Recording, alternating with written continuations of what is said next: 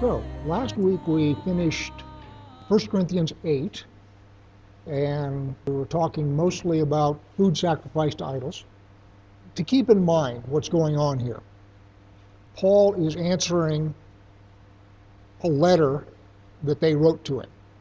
They asked him about food sacrificed to idols, and they told him about division in the church, and on and on. So he's sort of responding to a letter we don't have. Chapter 9 is Paul getting really grumpy. Of course, you ought to ask, how could you tell? Paul seems grumpy a lot. This section is talking about compensation of clergy. And you've all talked to your secular friends who have said that the church is just in it for the money. Greedy, greedy, greedy, greedy. They're always just asking us for money. And in support of that position, you have a lot of these mega preachers who fly around on private jets and live in multi-million-dollar mansions and so forth, and they get all of that through the preaching of the gospel, quote unquote. That opulence rubs a lot of people the wrong way, and I can understand that. I'm not defending it. I'm just saying it rubs a lot of people the wrong way. From the tone of chapter 9 in 1 Corinthians, it feels like one of the things that's been said in that letter that they are sending him is Paul is just in it for the money. He's trying to fleece you guys. The church doesn't want anything but your money. So it sounds very much like he's responding to an accusation of that kind. We don't have that letter, so I'm just speculating, obviously. But he goes from talking about food sacrificed to idols, then he goes into this rant about ministers being supported by their preaching. It's kind of a non sequitur. I will suggest that it probably has to do with the original subject of the letter, which is division in the church. Because remember, we started off clear back in the first chapters, him talking about hubris and division in the church. So I imagine there is probably somebody in the church that is sowing dissent about Paul and opining that Paul is a charlatan that's just out to fleece people. But as I say, we don't have that letter, so that's an inference. So, chapter 9. Am I not free? Am I not an apostle?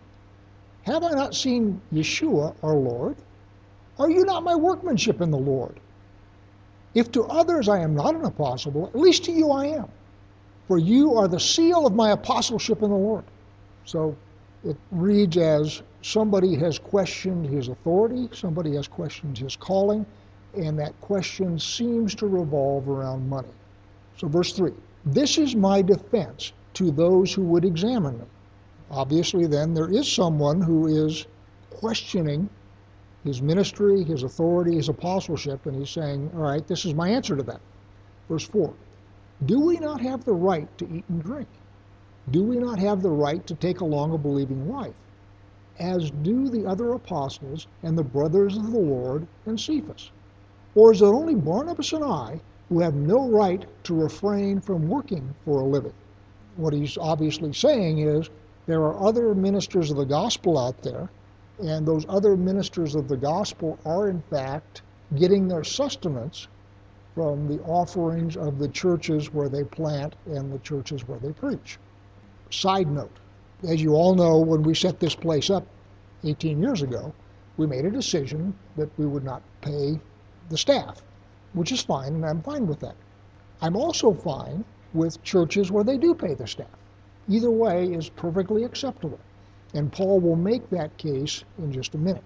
So I don't sneer and look down on ministers who gain their living from operating a church. I mean, it can be a full-time job and deserves to be paid, no problem. Also don't have a problem with ministers who get their sustenance somewhere else. That's okay too. So, rhetorical question, is it only Barnabas and I who have no right to refrain from working for a living? Who serves as a soldier at his own expense? Who plants a vineyard without eating any of its fruit? Or who tends a flock without getting some of the milk? Do I say these things on human authority? In other words, am I making this up myself on my own authority? And on his previous claims, when he's talking about marriage, he's very careful to distinguish what his opinion is and what God's word says. And he says, God says this, therefore that's not open to negotiation. This is my advice as someone who is reliable, but this is not a commandment from the Lord. So his rhetorical question then is this Paul talking or is this God talking? So verse 8 again. Do I say these things on human authority? Does not the law say the same? For it is written in the law of Moses, you shall not muzzle an ox when it treads out the grain. And that's a quote from Deuteronomy. Is it for oxen that God is concerned? Does he not speak for our sake? It was written for our sake, because the plowman should plow in hope, and the thresher thresh in hope of sharing in the crop. If we have sown spiritual things among you, is it too much if we reap material things from you? If others share this rightful claim on you, do not we even more? So several things going on there. And he will also make the argument, the temple and the tabernacle, in just a minute.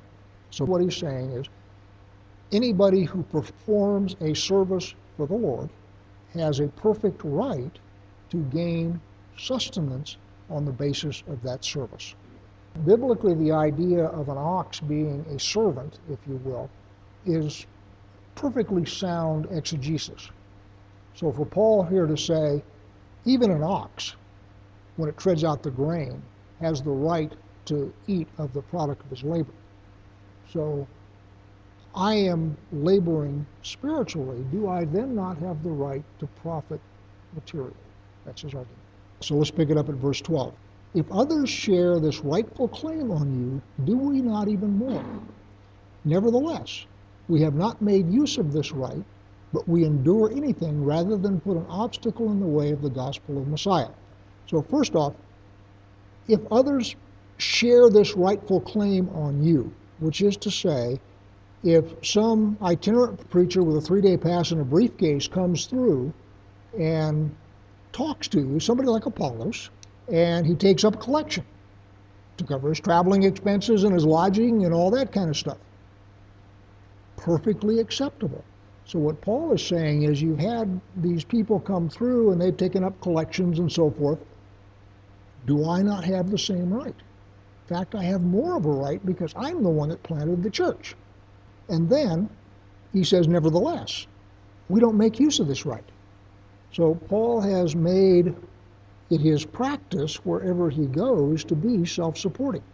Hence the business of him being a tent maker. And he has made it his practice that wherever he goes, he's going to be self-supporting. And his motivation in that is that nobody should be able to say that the only reason he is preaching is in order to support himself. That's his rationale. And I started this off with, we all have examples of people who regard the church as simply being self-serving and fleecing the sheep. We also have examples of, I will use the word televangelists, although I'm sure not all of them that way, but there are enough of them who are that way that it's become a cliche. But basically, they really appear to be sideshow barkers who throw a little bit of God stuff in there, but the whole idea is to entertain and get money. Paul has said, I have made a conscious decision that I will not do that in order that nobody can make the claim that that's what I'm doing. So, verse 13. Do you not know that those who are employed in the temple service get their food from the temple, and those who serve at the altar share in the sacrificial things? In the same way, the Lord commanded that those who proclaim the gospel should get their living by the gospel. You remember when God set up the temple and the sacrificial system? God said very clearly, all right, all of the sacrifices belong to me. Then he says, I got no use for barbecue. So what I want you to do is take these sacrifices that you give to me, and I want you to use them to support the Levites and the priests who operate my temple. So this is my wages to them, not your wages to them. It is real important that you understand the transaction here. The transaction is not from the person making the offering to the priest or the Levite. The transaction is from the person making the offering to God, and then from God to the priest or the Levite. Now, having said that, even priests and Levites got that confused at various points. Remember the story of Hophni and Phinehas, the sons of Eli the priest, and Samuel, where they lost track of that transaction, and they were going in and coercing worshipers for the best parts of the offering. So instead of recognizing that the transaction was worshiper to God, God to the priest, they were making the transaction between the worshiper and the priest, and they were taking the best part. And God got really chapped at them, and they died. So having said what I just said, understand that even Israel sometimes loses track of the order of transactions there. So what Paul is saying is God has set up the temple's economy so that the people who work in the temple get some of their sustenance from the temple, and that's perfectly okay.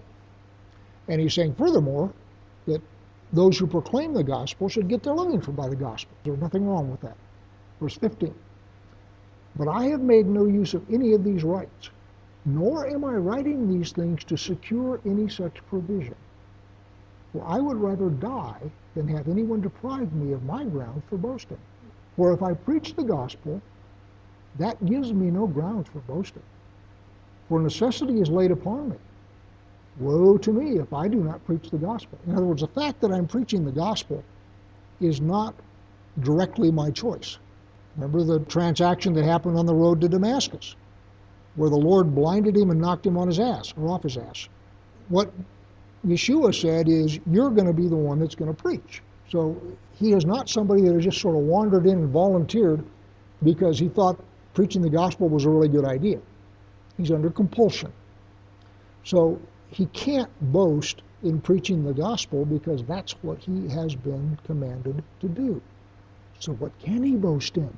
I'm not profiting from it. Verse 17, for if I do this of my own will, I have a reward. But not of my own will, I am still entrusted with a stewardship. What then is my reward? That in my preaching I may present the gospel free of charge, so as not to make full use of my right in the gospel. So he has a right that he has consciously decided not to make use of, and that's what is giving him grounds for boasting. Verse 19, for though I am free from all, I have made myself a servant to all, that I might win more of them. To the Jews I become a Jew, in order to win Jews. To those under the law I became as one under the law, though not myself being under the law, that I might win those under the law. To those outside the law I became as one outside the law, not being outside the law of God, but under the law of Christ, that I might win those outside the law. I'll stop there for a minute. So what he's saying is he has set himself up so he can move freely in any community. For example, when he goes back to Jerusalem, for his final trip back to Jerusalem when he gets arrested and sent to Rome, he goes to the synagogue with James. James says, all right, what you need to do is you need to show everybody that you walk orderly according to Torah. And you need to take a sacrifice. And Paul says, you bet. And he arranges to get a sacrifice, and he's heading off because he is a good Jew, which he is. So what he's saying is, I am setting myself up so that I can move freely in any community in order to be able to preach the gospel. And I want to be able to preach the gospel in terms that my audience can receive. So when I am among Jews, I preach one way. When I am among Gentiles, I preach a different way. When I'm among pagans, I preach a different way, because each audience will hear the message from his own point of view. So I've got to figure out how I preach in each of those audiences so that my message will be received. Now, there's a parenthetical thing in verse 21. To those outside the law, I became as one outside the law, parenthesis, not being outside the law of God, but under the law of Christ, that I might win those outside the law. Does anybody have a different rendition of not being outside the law of God, but under the law of Christ in his translation? So some of it breaks it up with commas, some of it breaks it up with parentheses. but he's talking about how does he present himself to those who are lawless.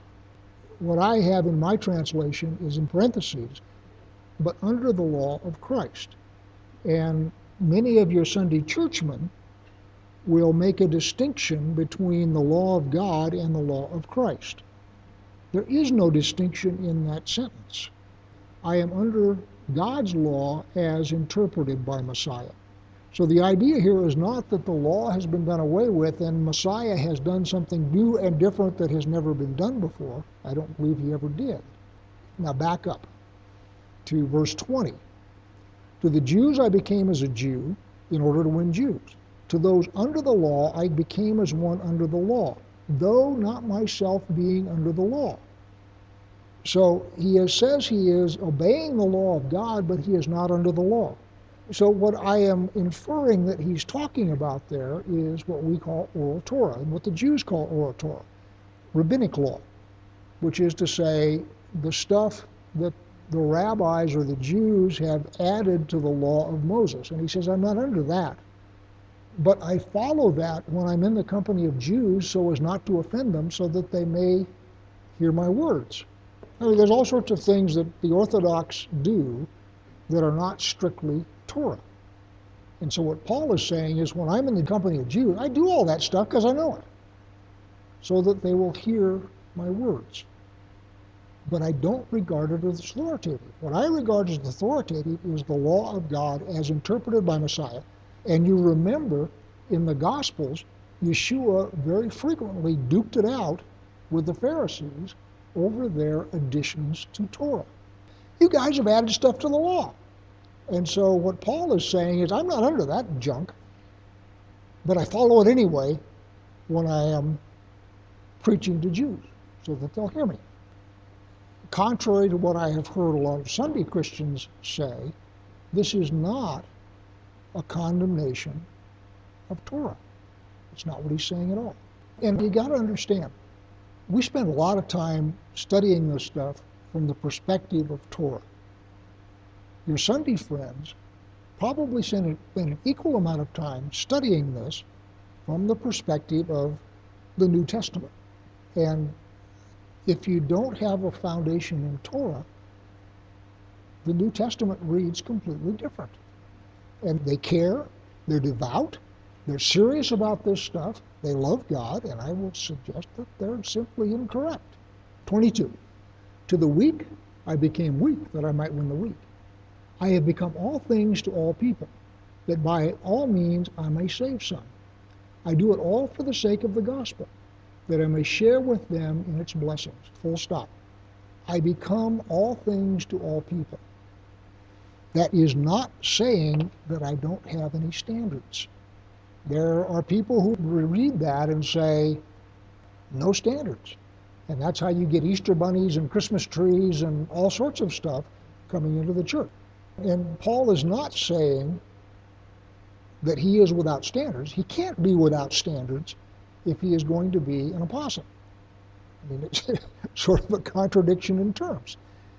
What he's doing is he is figuring out where his audience is. He's meeting them there, and he is leading them then into the gospel. But the goal is to bring them into the gospel, not to go native. Verse 24.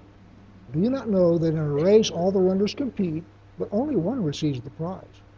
So run that you may obtain it. Every athlete exercises self-control in all things. They do it to receive a perishable wreath, but we an imperishable.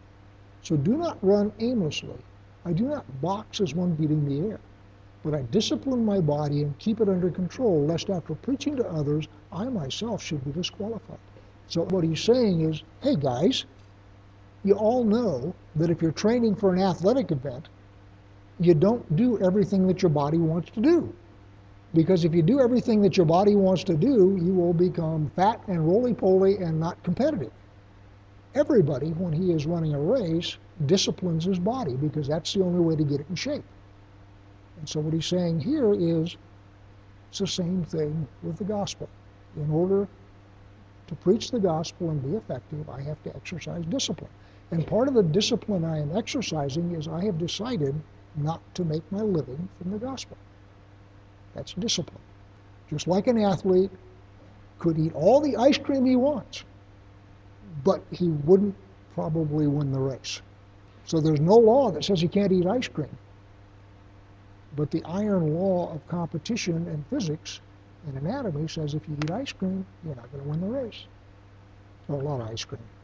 Chapter 10. I want you to know, brothers, that our fathers were all under the cloud and all passed through the sea, and all were baptized into Moses in the cloud and in the sea, and all ate the same spiritual food, and all drank the same spiritual drink. For they drank from the spiritual rock that followed them, and that rock was Messiah. Nevertheless, with most of them God was not pleased, for they were overthrown in the wilderness.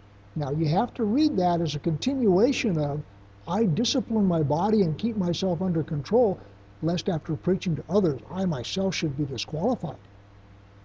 And then I want you to know, brothers, and so forth, that in fact you had believers in the wilderness who were in the very presence of God, who were baptized by going through the sea and so forth, and in the end, they were disqualified. And Paul is saying, I don't want to fall into that category. When the spies came back and Caleb and Joshua said, we can take them, they didn't believe it. And because of that, God decreed that they would not go into the land. Verse 6. Now these things took place as examples for us, that we might not desire evil as they did. Do not be idolaters, as some of them were, as it is written. The people sat down to eat and drink and rose up to play. That's a reference to the golden calf. Verse 8. We must not indulge in sexual immorality, as some of them did, and 23,000 fell in a single day. That's a reference to Cosby and Zimri and Phineas, where the Moabite women came in and tempted, and Phineas frog stuck a couple of them. So that's a reference to that. So he's referring to the golden calf, and he's also referring to Moabite women. Verse 9.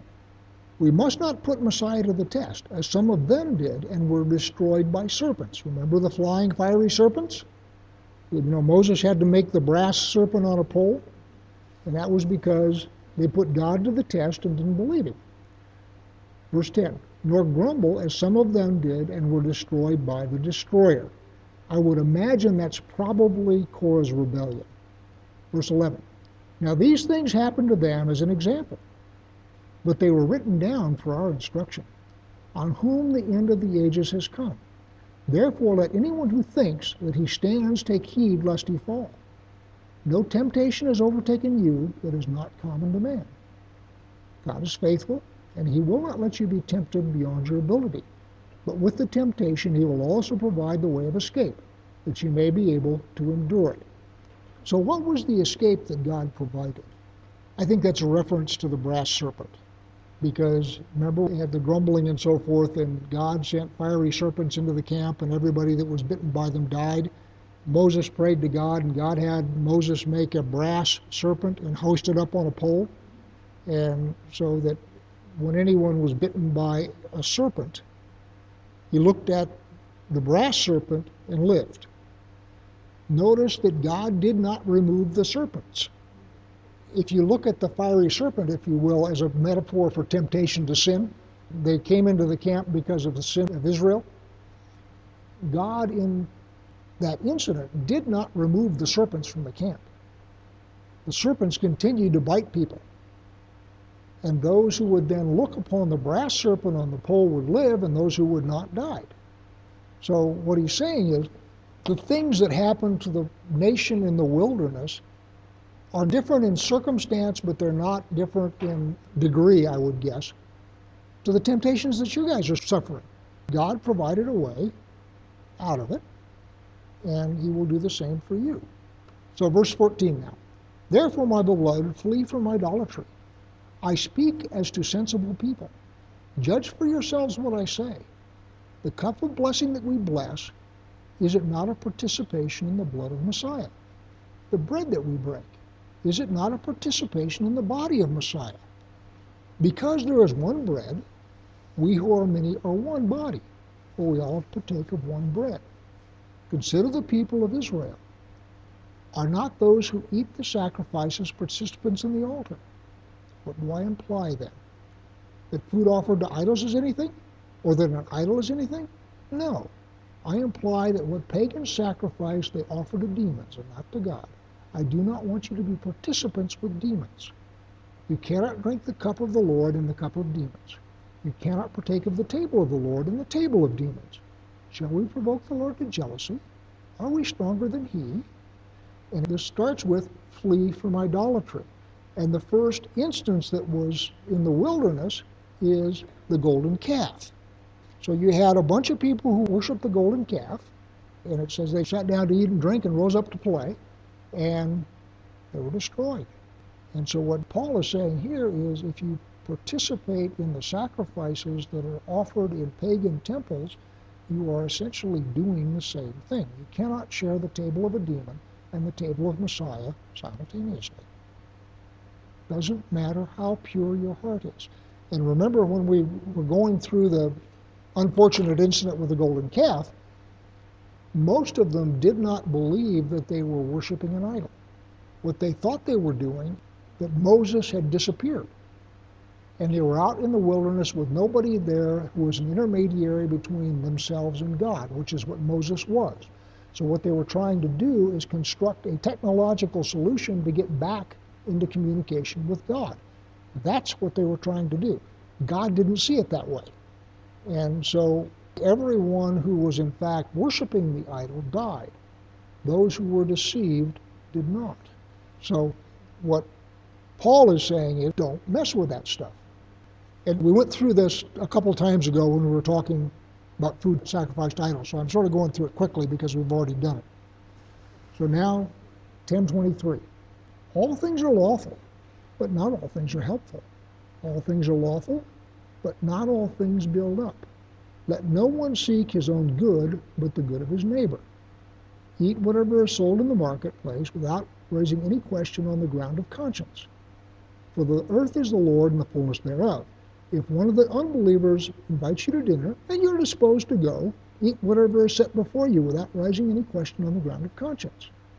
But if someone says to you, this has been offered in sacrifice, then do not eat it, for the sake of the one who informed you and for the sake of conscience. I do not mean your conscience, but his. So what he's saying is, if someone tells you that the meat has been sacrificed to idols, and you who are known as a believer partake in it, what you are doing is you are telling the unbeliever who has offered you the meat that you have no standards. So what you've done is you have destroyed your witness. And again, he's not saying that you will necessarily be defiled, but those around you will be. So again, 29, I do not mean your conscience, but his. For why should my liberty be determined by someone else's conscience? It's a rhetorical question. Of course your liberty is in some ways determined by the conscience of another. Now, what you need to figure out is whether that conscience is reasonable. Because there are people who will tell you, well, I identify as a strawberry tart, and you're just going to have to treat me like I'm a strawberry tart. You can look at such a person and say, you're full of strawberries. You're a nut. I have no need to treat your ideas with respect. So don't get me wrong. He is not saying that in all cases somebody else's beliefs are binding on you. That's not what he's saying. What he's saying is if you have something that impacts on your ability to present the gospel, then you need to stop and say, if I eat food sacrificed to an idol, then what's going to happen is I am going to be in the way of this person ever coming to Christ because he will see me as having no standards in the Lord. Therefore, I will not eat. Verse 30. If I partake with thankfulness, why am I denounced because of that for which I give thanks? And what I will suggest is going on here, by the way, this food sacrificed to idols. In this letter that we do not have, someone has written in there that he has seen Paul eating food sacrificed to idols. That is what I think he is reacting to. And again, we don't have that letter, so it's only inference. So what he's saying is, somebody invites you into his house, you don't need to inquire about the source of the meat.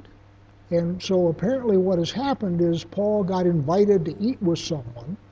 Someone else knew that the source of the meat was sacrificial and saying, oh, Paul ate meat sacrificed to idols. And what Paul is saying is, I would never eat meat sacrificed to idols knowingly. I think that's what's going on. So verse 31. So whether you eat or drink or whatever you do all to the glory of God. Give no offense to Jews or to Greeks or to the church of God. Just as I try to please everyone in everything I do, not seeking my own advantage, but that of many, that they may be saved. And then be imitators of me as I am of Christ. That's the end of that paragraph. So the idea is not no standards. The idea is fit into the community as best you can while maintaining your conscience so that you might be able to present the gospel.